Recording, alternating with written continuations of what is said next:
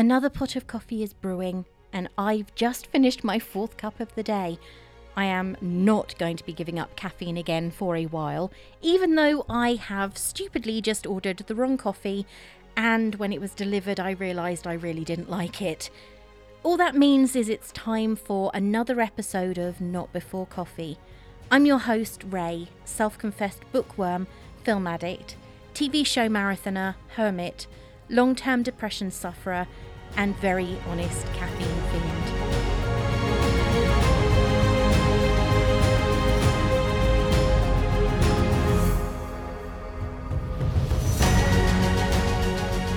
This week I am back with the penultimate episode of Jennifer Aniston's season, and it's another one that has similarities to the others I've already talked about so far. I already know that the last film of this season is going to be a big one. In fact, it's likely to be the one that most people immediately associate with Jennifer Aniston, especially when it comes to the romance genre. So if you want to guess, or you have any guesses, please send me a DM, post a response to the tweet that my promo will be in, or send me a message over on Instagram. I'm open to any method of communication. The film for this week is 2011's Just Go With It. His heart recently broken, plastic surgeon Danny Maccabee pretends to be married so he can enjoy future dates with no strings attached. His web of lies works, but when he meets Palmer, the gal of his dreams, she resists involvement. Instead of coming clean, Danny enlists Catherine, his assistant, to pose as his soon-to-be ex-wife. Instead of solving Danny's problems, the lies create more trouble. I can't help but notice that in the 3 films that I have watched so far for this season, weddings have been a very common theme. It's 1988. The bride is wearing a hideous 80s concoction in ivory with big balloon sleeves, as were the fashion courtesy of Princess Di. And the bridesmaids are in dusky pink. One of the bridesmaids is Danny's sister, a girl with an unfortunately large nose. Clearly she is confident in her appearance and ignorant of the insults, or perhaps she just doesn't care as she is used to them and they're water off a duck's back. Danny is listening as his bride is telling her friends how things are going to be once they're married. Initially, he seems okay with it, and then she starts to tell her friends how they're going to see his family as little as possible because they're unbearable to her.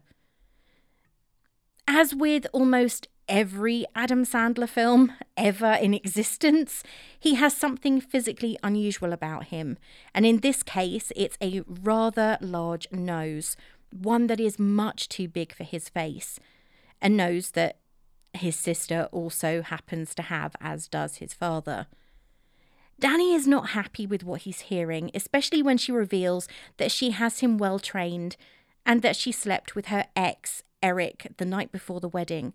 And the only reason she's marrying Danny is because he is sweet, has a good future ahead of him, because he's going to be a cardiologist, and she doesn't really care for him. She also refers to his nose as a zucchini, or courgette to anybody in the UK. At the bar, following walking away from his wedding, a stunning woman played by Minka Kelly walks in. She sits down at the bar and Danny tells her he was married for 6 years, which he definitely wasn't, that his wife was unfaithful, that he is hardworking and he can't leave her because of the numerous children that they've adopted. I think he mentions 15 at one point. She falls for the spin of lies, and at that moment he discovers exactly how powerful the wedding ring can be. We see him through the years as the ring works. He changed his specialty and became a plastic surgeon, and also had surgery to reduce the size of his nose. Over the years, he's become incredibly successful, both at his job and at having repeated one-night stands. It's the present day. We're at Danny's practice and he's having a conversation with Catherine, played by Jennifer Aniston. She's his office manager. She's super efficient and also clearly a really good friend that he can confide in. Danny's cousin Eddie shows up at the practice. He's the only other person who knows about the game that Danny plays with the wedding ring. He likes to get involved, but as with a large number of rom-coms, to be honest, especially from this particular decade, he's the token vulgar character. And of course, he had to take advantage of his cousin's career and had a penis enlargement. There you go. There's his story for the entire film. That evening, Danny's at a large party on the beach held by someone who has had way too much plastic surgery. His face can barely move and he can't even swallow water. The host's son injures himself, distracted by a beautiful blonde who happened to walk by and caught his attention. Danny, being the kind man he is, stitches him up, and when they come out of the bathroom, he bumps into Palmer. They bond as they talk about everything. He believes she must be an actress because of how she looks, but she surprises him by telling him that she's actually a 6th grade maths teacher. She moved to LA because she was fed up with being in the middle of her parents' toxic relationship, then divorce. We get the cliché romantic scene as they get to know each other on the beach, the sound of the crashing waves, the beauty of the golden sands, the moon in the background. That said, though, this is not the only cliché in this film, but it is the first. They spend the night together on the beach, and she has to leave the next morning. He tells her to call him and get his card out of his jeans. So she picks them up and goes through the pockets where he said they would be, and she finds the wedding ring. Understandably, having already told him that her parents had a very acrimonious divorce, she is furious because she doesn't want to get in the middle of anything and she doesn't want to be involved with a married man. Danny denies that it's his, but she's so angry at the discovery that she just doesn't want to listen to him. And to be fair, I don't think I'd blame her. I mean, granted, he isn't married, but he has been telling this lie for so long, it was bound to catch up with him at some point. At work the next day, when Danny tells her about the party and meeting Palmer, Catherine tells him that he's an idiot and that she knew his lies were going to catch him out one day. Of course, why wouldn't they? Lies do tend to catch up with a person.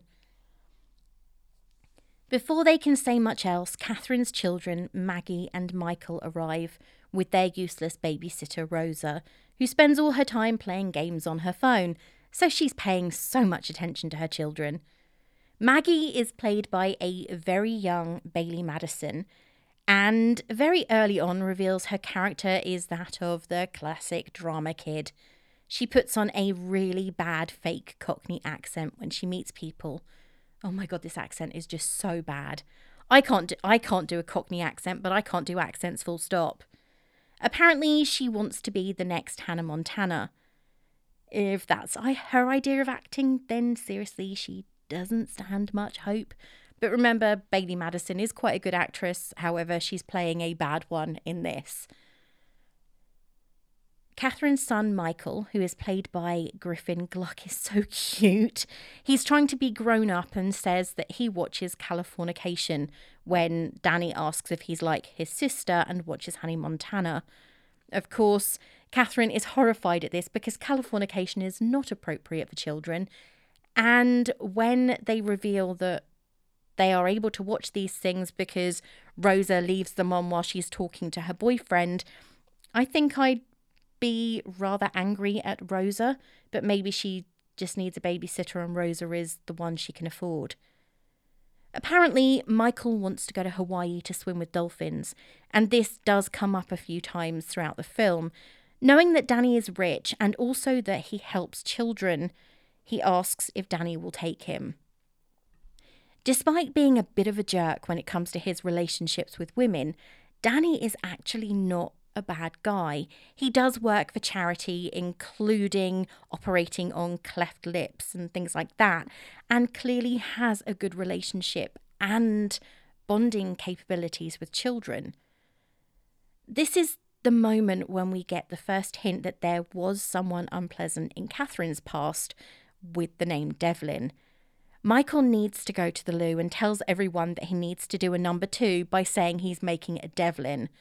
At that point, we don't get the explanation, but it does become clear later on why Catherine chose this particular term when she was referring to her children taking a crap, because she didn't want them to say that any longer. Danny is desperate. He needs advice about what he should do when it comes to Palmer. He thinks that this could become serious, so he really does need to figure things out and get things clear in his head. Danny is a man for big gestures and turns up at Palmer's school with a massive bouquet of flowers so that he can explain the whole marriage thing. He takes her into a classroom because the crowd of children outside who are yelling things at him, including, I believe, fornicator, which is a rather unusual thing to shout from a child's perspective. And he tells her that his wife no longer talks to him. They're getting a divorce and the entire marriage is horrid. Palmer then feels guilty, believing that she is the reason his marriage fell apart. But he reassures her, clarifying that the marriage has been over for a long time and that his wife Devlin cheated on him with a man called Dolph Lundgren, but not the actor. He tells Palmer that the only way he can be happy is with her. Of course, Palmer has to throw a spanner in the works and tells him that the only way she is going to believe him is if she gets to meet Devlin. Danny is now stuck. He doesn't know what to do. He's never had to play the game in such a detailed way before. He needs someone to pretend to be Devlin so that he can convince Palmer everything is good between them. The only person he knows that can actually play the role is Catherine, and she knows all about his wedding ring game. And of course, she's not going to expect anything in return because they're friends. Catherine isn't quite so easy to convince. She can't believe that he's trying to persuade her to be his fake ex-wife-to-be. Enter cliché number 2. She spends her days wearing her hair in a messy updo, wearing glasses and minimal, if any, makeup. Her clothes are also incredibly unflattering, but then she is a mother of 2 children and she works in a white coat for most of the day, so what does it matter what she wears beneath? You just know, though, that the moment she gets her hair done and starts to wear contacts, she's going to be stunning. Because she's the makeover girl. Of course, we get the makeover montage because once Catherine agrees, she has to become Devlin, the bitch, soon-to-be ex-wife who cheated on Danny and makes his life miserable. In exchange for agreeing to be Devlin, Catherine gets a pretty good deal. A few pairs of $1,700 shoes, matching accessories, and we get a trip through multiple Beverly Hill boutique doors, Tiffany's, Barney's New York on Wilshire, and several other designer stores to bulk up her tough-as-nails gorgeous wardrobe. Palmer and Danny are at an elegant bar waiting for Devlin to show up, and Danny is nothing if not stunned when she does, wearing a beautiful bodycon white dress, the shoes that cost $1,700 that nobody would fail to admire, even me, and I don't like high-heeled shoes, and the hairdresser she visited clearly loves extensions. You can see where Maggie got her desire to act from the moment Catherine walks through those doors. This is an awkward and uncomfortable conversation. Catherine as Devlin is dismissive, patronising, and everything that Danny said she was, so she's actually perfect. The act goes really well, and it seems to be flowing until the very end of the evening when Catherine gets a phone call from Michael, who's upset because Maggie keeps on selling his stuff on eBay. This cues a lecture from her right in front of the woman that until this point believed that Danny and Devlin were about to divorce and there was nothing to keep them together. But of course now kids are being unwittingly brought into the conversation. It appears that Palmer is happy at this revelation though, as she loves kids and she really wants to meet them. Without even bothering to ask Catherine, so totally out of order, Danny takes Maggie and Michael to a pizza place. He asks them if they want to be his pretend kids. However, it seems that in this moment, Danny is the one on the back foot, because Catherine tells her kids far more than she probably should, including the fact that he uses a wedding ring to spend time with women. Right now, however, I am hoping that they don't know the more salacious details, because that would be more than a little bit inappropriate. Maggie is no different from her mum, though that English accent really begins to grate. More than a little bit. She's a tough negotiator and wants $600 for the day and also for Danny to pay for acting camp.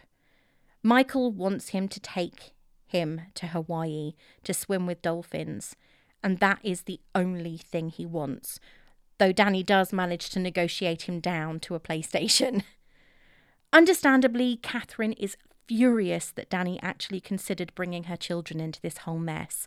And I'm not sure if this is meant to be a distraction tool so that she changes the subject, but Danny realises that she's wearing perfume to the office, something that she doesn't usually do. She tells him that she's having lunch with an office manager from another practice that day and wants to make a bit of an effort. This is the first indication that the relationship between Danny and Catherine has potential to be more than it actually is right at this moment, because Danny is persistent in his teasing as though he's jealous. Finally, he manages to persuade Catherine that it's not a dreadful idea to get the kids involved. And then, as is the way with pretty much every rom-com ever, time slips by without any meaning. And it could be the next day, or a few days later, or even later than that, but the entire gang gather together at Adult Hell to introduce the kids to Palmer.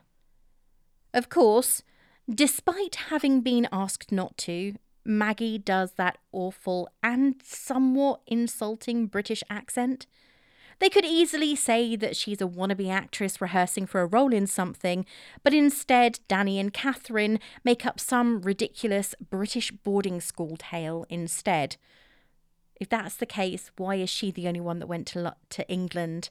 Why didn't Michael go as well? Oh, I forgot to mention that in this, Maggie's name is Kiki D, and for some reason Michael is Bart. I am not sure how they keep this straight.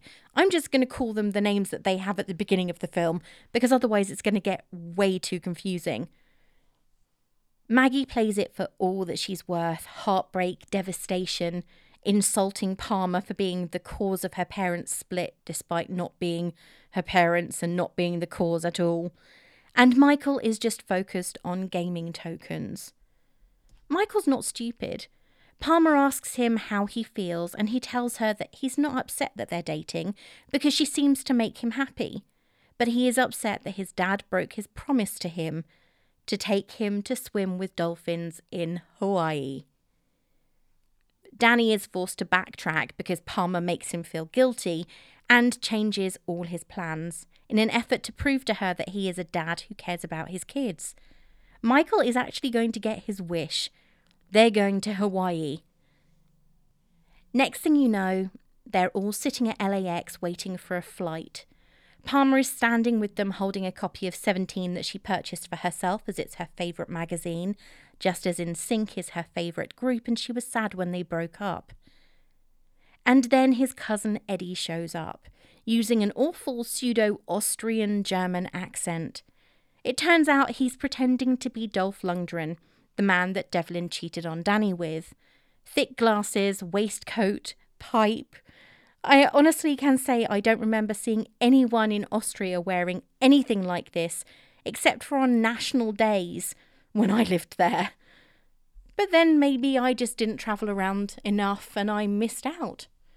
Actually, did I miss out because this costume was ridiculous? No, I didn't miss out. Catherine is not impressed, but it turns out that Eddie sent a picture of his junk to his ex, forgetting that she's now getting married to a UFC fighter, so he's in need of escape, and this holiday at his cousin's expense is exactly what the doctor ordered to prevent him from ending up in hospital. The hotel, when they arrive, is stunning. The trip was so much on impulse that they didn't book hotel rooms, so now the only thing available is suites or nothing at the Waldorf Astoria. And with prices like that, we're talking $9,000 and $12,000 per night, who needs to eat? Obviously, plastic surgeons make a heck of a lot of money because Danny puts everything on his cards. Classic scene. Palmer walking out of the ocean in a tight, skimpy yellow bikini. Oh, where have we seen that before? The Other Woman? Numerous James Bond films?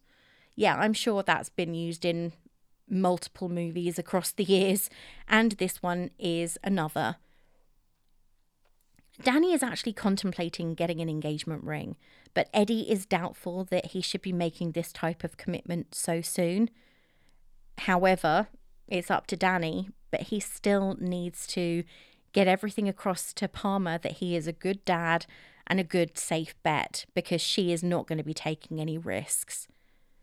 Eddie tells Palmer that he, Dolph, is a sheep expert, and he met Devlin when she bought a sheep from him, as apparently she has a wool fetish. So poor Catherine is not faring very well when it comes to the tales. She's cruel, doesn't listen, domineering, bossy, and she has a wool fetish. Yeah, and she signed up for this. Okay. It seems like such an irrelevant thing right now, but it is going to be important later on. As everything is, foreshadowing, anyone? Catherine's having a go at Danny when she hears her name called from an exclusive tent on the beach.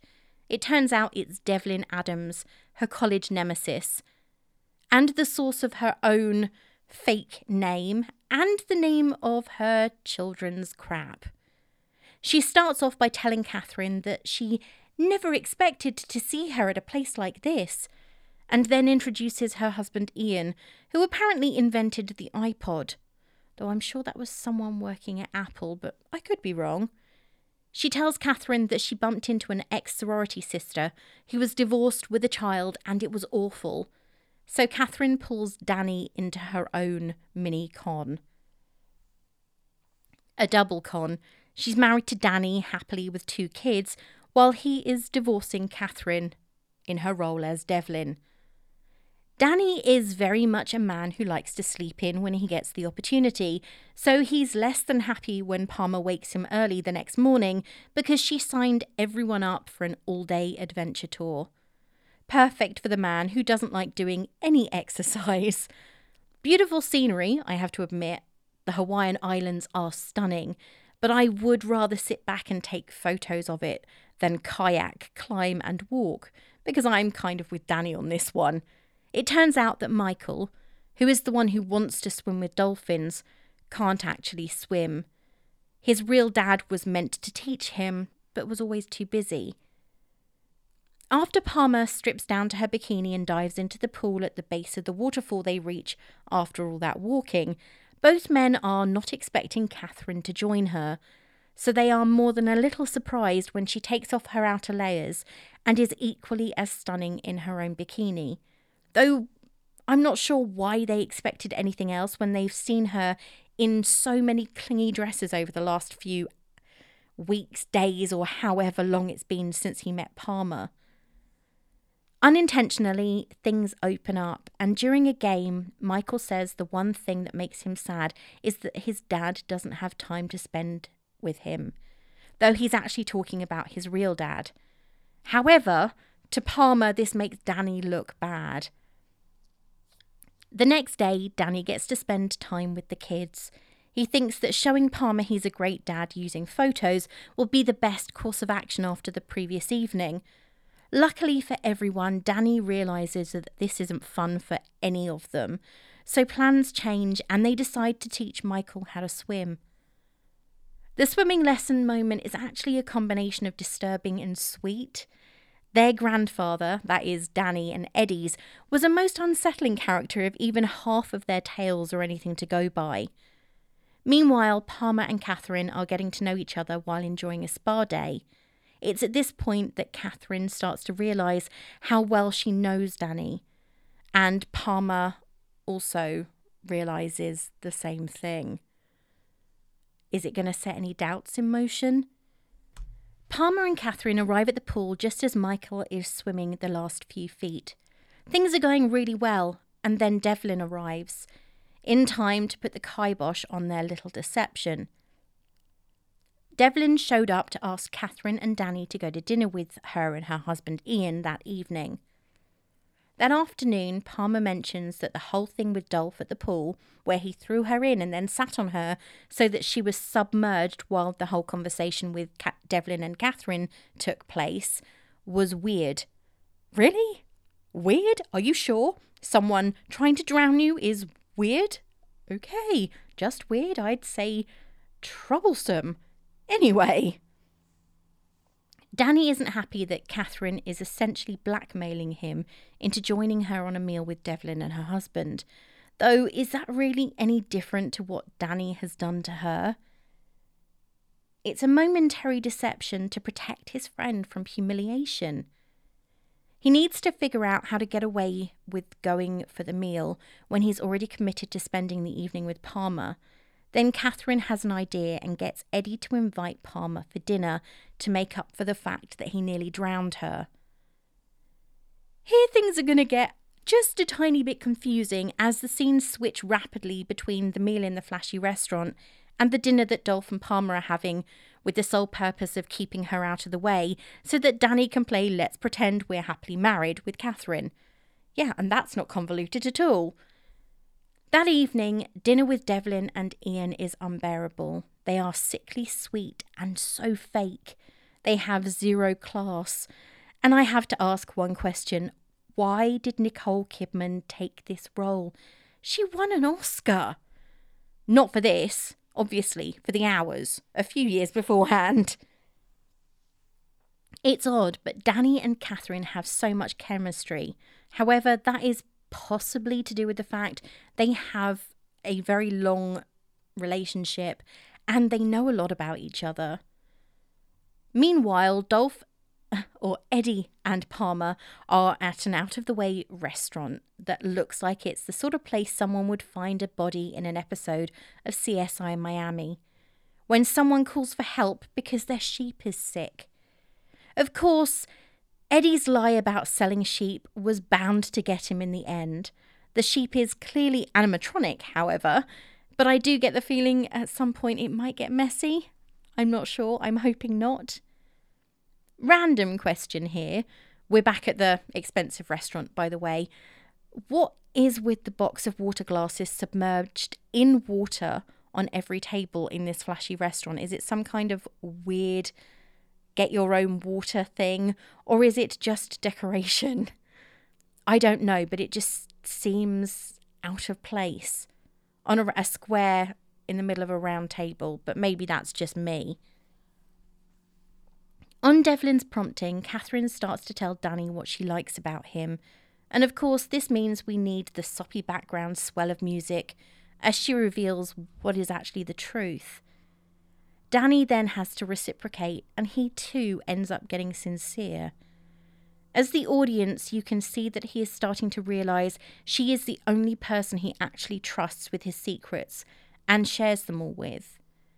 Meanwhile, at the other restaurant, Eddie is doing the Heimlich on a sheep, and all of a sudden the animatronic one is real. At the hotel, there is a hula competition. Devlin is so competitive that she has to win everything, and in order to do that, she has to take part. But then Devlin makes a huge mistake, goading Catherine, who has already been pushed to the limits with Devlin and her behaviour. And the entire weekend, to be fair. I mean, that's going to try anyone. Of course, the whole thing predictably ends up being a standoff between Devlin and Catherine, and the dance ends in a tie. But Devlin is not having that, and they end up having to perform a tiebreaker using a coconut. Catherine and Danny are working really well together, while Devlin and Ian just can't seem to work anything out. They had fun. They weren't telling any lies or faking anything, even though they were faking everything. For some reason, Danny is strangely obsessed with Catherine's dating life, but it turns out that it wasn't a date that she was having that day in the practice. The other office manager was simply trying to poach her for a different job based in New York. However, the teasing is somewhat serious, and for a moment it looks as though they are actually going to kiss. They get closer, it's intense, and with hushed voices they move nearer, and then the door opens and the kids interrupt. When the time comes for the evening to be over, it's awkward, as though they both realise that there is more there they should explore, but they're both hesitant. As he's contemplating going back to see Catherine, the elevator doors open and Palmer and Eddie are back. It seems that Eddie has been talking, and Palmer proposes that they don't bother with a long engagement or even getting a ring. They should just get married the next day. Catherine had the same thought as Danny, and it's clear she's hurt when she sees Palmer and Danny so close together, with the younger woman overjoyed at the prospect of the wedding happening the next day. I have to say, until this point, the music hadn't really caught my attention, but as some are sleeping while others struggle, we get an interesting combination, a really good mix of Every Breath You Take by The Police and Chasing Cars by Snow Patrol, two songs that I actually really love as separate tracks, work strangely well together. When Palmer finally goes to sleep, Danny sneaks out and calls Catherine. It turns out that Palmer wants the wedding to be all elopey and romantic, and Danny is hesitant as he's not sure he wants to marry her at all. He's finally realised that what he wants is actually Catherine. Meanwhile, Catherine has decided to take up the offer that she was given of a job in New York. She needs a fresh start. And you just know it's because she's in pain because Danny is getting married. This actually ends up being a turning point for Danny, the moment when he realises that his life is a pretty empty one. Palmer is arranging her wedding with the hotel concierge when she sees Catherine and asks if she still wants to be with Danny. At the same time, she says that she thinks he might still be in love with her. But when Catherine denies anything and tells her that she thinks the wedding plans are amazing, Palmer takes that as acceptance. Does she not get layered messages or something? Or am I personally reading too much into it?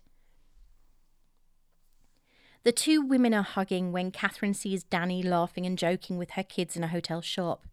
And of course, it drives her to drink. Who wouldn't? She's alone at the bar when Devlin shows up. The woman is much more muted than she was the previous evening, and for some reason this leads them both to open up to each other. Catherine admits that she lied about Danny, that she's a divorced single mother of two, and she's broke. And she thinks that she's in love with Danny. Devlin admits that she and Ian are breaking up. He's gay, and he made his money after suing the Dodgers when he got hit with a foul ball. Both women bond over the truth, which is really weird. Well, it's not weird, but it is, given how much animosity there was between them, even though they hadn't seen each other for probably more than a decade. It turns out that Danny heard when Catherine admitted that she might be in love with him. He tells her that he realised, as he was about to get married, that he wanted to start his life with the one he loved, and she wasn't on the cliff top with him, so he couldn't do it. Finally, sitting at the bar, having told the truth, they kiss. Michael gets to swim with dolphins. Palmer meets Andy Roddick on the plane. And Danny and Catherine make their vows at a massive white wedding. And they all live happily ever after. There was no new episode of The Bookshop this week. However, in case you haven't checked any podcatchers in a while, I visited a dystopian future for the most recent episode of The Bookshop, as I talked about the first book in the new adult Four Horsemen series by Laura Thalassa, Pestilence. It's available for download now. There are some classic humour moments, such as with the patient who had bad facial surgery, and both Catherine and Danny are trying not to laugh as her eyebrow just bounces back on her face. Though Just Go With It actually had double the budget of Along Came Polly, because of the higher budget, it didn't make that much more of a profit. The budget was $80 million, and globally it made an impressive but not incredible $215 million. That being said, it did make a tidy $30 million in its first weekend, beating out Justin Bieber Never Say Never and Romeo and Juliet for the top spot on Valentine's weekend 2011. I never realised this before, but when I was doing my research, I discovered that the film was inspired by one that I really enjoyed, a film that came out in 1969, Cactus Flower. This is the film which Goldie Hawn won an Oscar and a Golden Globe for. In all honesty, I'd recommend that one over this, but then I think that there was something so charming about that era of film that it was always going to be my preferred choice, if I had to make one. Though this was another box office success for everyone involved, a generous box office success, it was unable to garner critic support.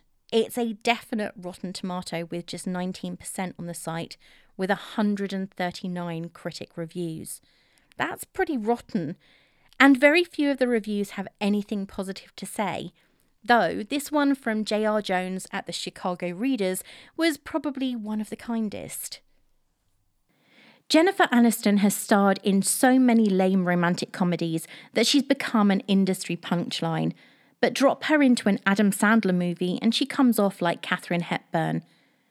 Sandler is a cosmetic surgeon who's always posed as a married man to attract women. After meeting the blonde hottie of his dreams, he persuades Aniston, his office manager, to pose as his wife so he can persuasively divorce her. The story originated as a French play and was later turned into Cactus Flower, a Hollywood film scripted by Billy Wilder's partner in crime, IAL Diamond. Watching Aniston's sharp verbal timing, you wonder if this might have been a great comedy without Sandler and his Botox gags. Nicole Kidman has a supporting comic role as the office manager's frenemy from college. Another reason to keep up the ruse. And Kidman's frenetic performance makes you appreciate Aniston's deft touch even more. Over on IMDb, there's a bit more of a mix, with a considerable number of really positive reviews, which is nice to see given how bad the negative ones have been. Though there are a few that give the film just 1 star, including Forget It. This terrible remake of IAL Diamond's work on Cactus Flower back in 1969, itself based on an excellent stage play, was difficult to sit through. Too long, too unfunny, and too formulaic. Relying on sight gags and stale jokes cannot save a bad film, much less a screenplay that probably required very little effort on the part of the writers. Of late, much of what's coming out of Hollywood reeks of paranoia. When one is afraid to take a risk, in the genre of romantic comedies, remake something that was successful years ago. This travesty is indicative of such a mentality. Also, when will Jennifer A. wake up and stop getting herself involved in films that will do little for her career? Save your money and rent Cactus Flower. Trust me, you'll be happy you did. I am not saying that this film is dreadful. It has some great moments, some really funny moments. I laugh whenever I think of the poor patient with the eyebrow, played incredibly well by Rachel Dratch. That having been said, the film was nearly 2 hours long, and for me, that's about 30 minutes too many. The film could have been much tighter, certain elements of the plot cut as they were unnecessary, and we'd have had a film that I could watch with a drink on a Saturday evening without getting fidgety. Because by the time the last slow 30 minutes came around, I just wanted it to be over. Have you been wanting a movie fix? Perhaps you want to listen to 2 women in the know talking about new releases and cult classics. If so, you've come to the right place. Give this a listen.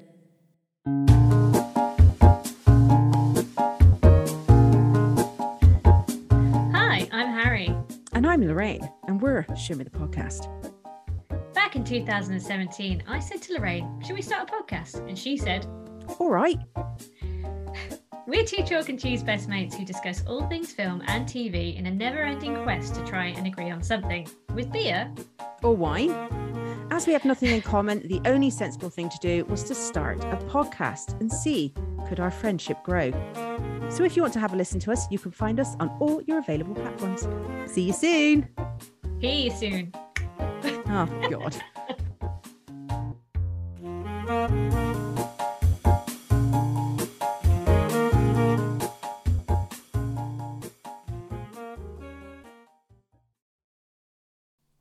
we've come to the question and answer part of the episode.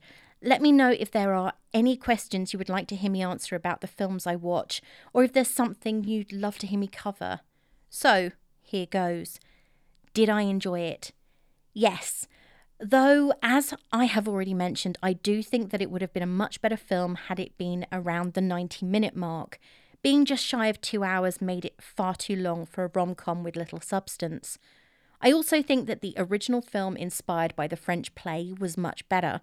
So I would definitely recommend you give Cactus Flower a try. That film has an amazing cast. Walter Matthau, Goldie Hawn and Ingrid Bergman. Superb just doesn't cover it. In the UK, Just Go With It is currently available on Netflix.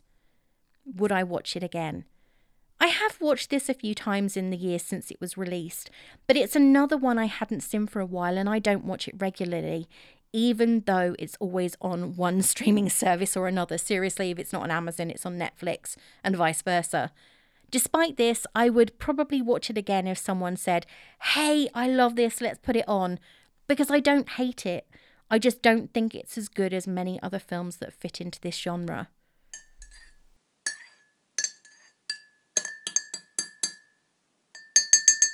So, how are things in the Coffey household this week? It's been an interesting week, to be honest.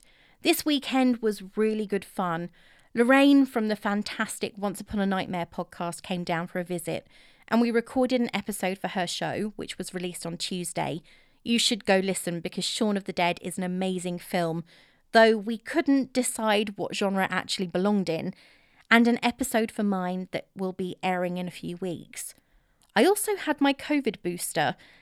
That was not so much in the way of sunshine and roses. I started off feeling absolutely fine, had a bit of a bruised arm that got worse over the afternoon and evening. However, come Sunday lunchtime, I felt like I had full-blown flu. I could barely move, ached everywhere, had a headache, sore throat, even my eyes hurt. And then I developed a lump under my arm. Apparently it's normal. I am going to stress here that I never had any side effects close to this when I had the first 2 jabs, and any side effects I had are really rare. But obviously I was the unlucky one this time around. My mum had her booster on the same day and she was absolutely fine. So if you're wondering, that's why I didn't release an episode of The Bookshop on Monday. I wasn't having a mental break, I was physically unwell. Hopefully next time around, as I'm sure there will be one, I will be absolutely fine. One thing that did make me anxious about the whole jab thing was not the injection itself. Seriously, that was barely a pinprick. It was the waiting afterwards. Because I, like pretty much everyone else, had to have a different vaccine this time around, I had to wait for 15 minutes afterwards to ensure that I didn't have any serious adverse reaction. I wasn't aware of this before I went in, or I would have taken a book or my phone with me, so this left me sitting in a chair in a room for 15 minutes, watching as the seconds slowly ticked by on a clock above a TV that wasn't working. It was mind-numbing, and I am saying this as someone who struggles to sit still and do nothing for any length of time. By the end of the 15 minutes, my head was full of a buzzing sound, and I got out of there so quickly there may well be marks on the floor from my trainers. Stupid thing is that if I have something to focus on, I can sit still and work on it for hours, forgetting everything else. I've done this so many times, and you will see that when my new website launches next week. Or you'll see the work that I can do when I sit down and focus for hours without getting up, taking a break, or even going to get a drink, because that's what happened, because that's how my brain works and always has done. Surprisingly, even with all of that going on, I was okay, despite the tiny crack when I had to sit and do nothing. I did feel a tiny bit anxious on Sunday night when I went to bed, as I always worry when I'm unwell. What if I can't work? What happens if I have to take a day off sick? I really hate that my old job made me so anxious about being unwell that the fear of potential punishment is still there. I feel really weird saying this next bit, despite the fact that my medication has given me an upset stomach every day for the last 2 weeks. It's doing its job. I still feel anxious, but that is never going to go away. All I can do, and all anyone can do, is work through all the things that make me feel this way and just acknowledge the fact that they will always be there. I just need workarounds. So that's it for this episode. I hope you enjoyed the listen, and I'll be back next week for more. Don't forget, the bookshop will be open again on Monday with a brand new review, and I hope you'll like what I have to say about the next book. If you like what you hear, why not share it with your friends and family? And please post a review or give me a star rating over on Podchaser. I love reading what you have to say. You can follow me on Twitter at need_3_mugs, on Instagram at Not Before Coffee Podcast, or over on Good Pods, where I have set up an account at Not Before Coffee. Well, I need another drink, as I definitely haven't had enough and my mouth is feeling a little bit dry. So I'm going to go and put the kettle on.